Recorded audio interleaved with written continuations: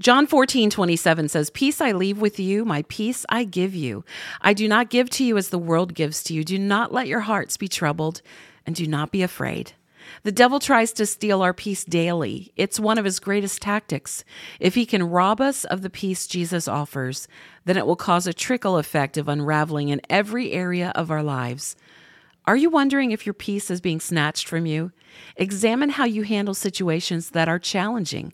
How do you respond to bad news? How do you handle the curveballs life throws at you? Do you practice patience when things don't go your way? Are you stressed or anxious all the time? In the scripture, John 14:27, notice that Jesus says he gives us peace. If someone gives you something, it is your choice whether or not to take it. Peace is something we have to receive from Jesus daily. We have to make a choice to accept his gift and own it. If we're really honest, allowing our peace to be stolen is ultimately a way of saying, "God, I don't trust you." When our trust is in our Creator, peace reigns in our hearts regardless of our circumstances. We are able to trust that if God is for us, then who or what can stand against us?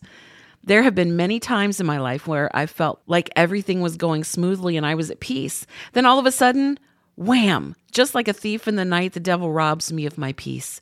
I start feeling anxious and asking a series of what-if questions. In those moments, you and I have to cling to what we know is true.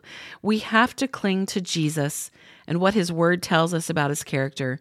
We have to trust the peace only he can give. Don't let the devil steal your peace.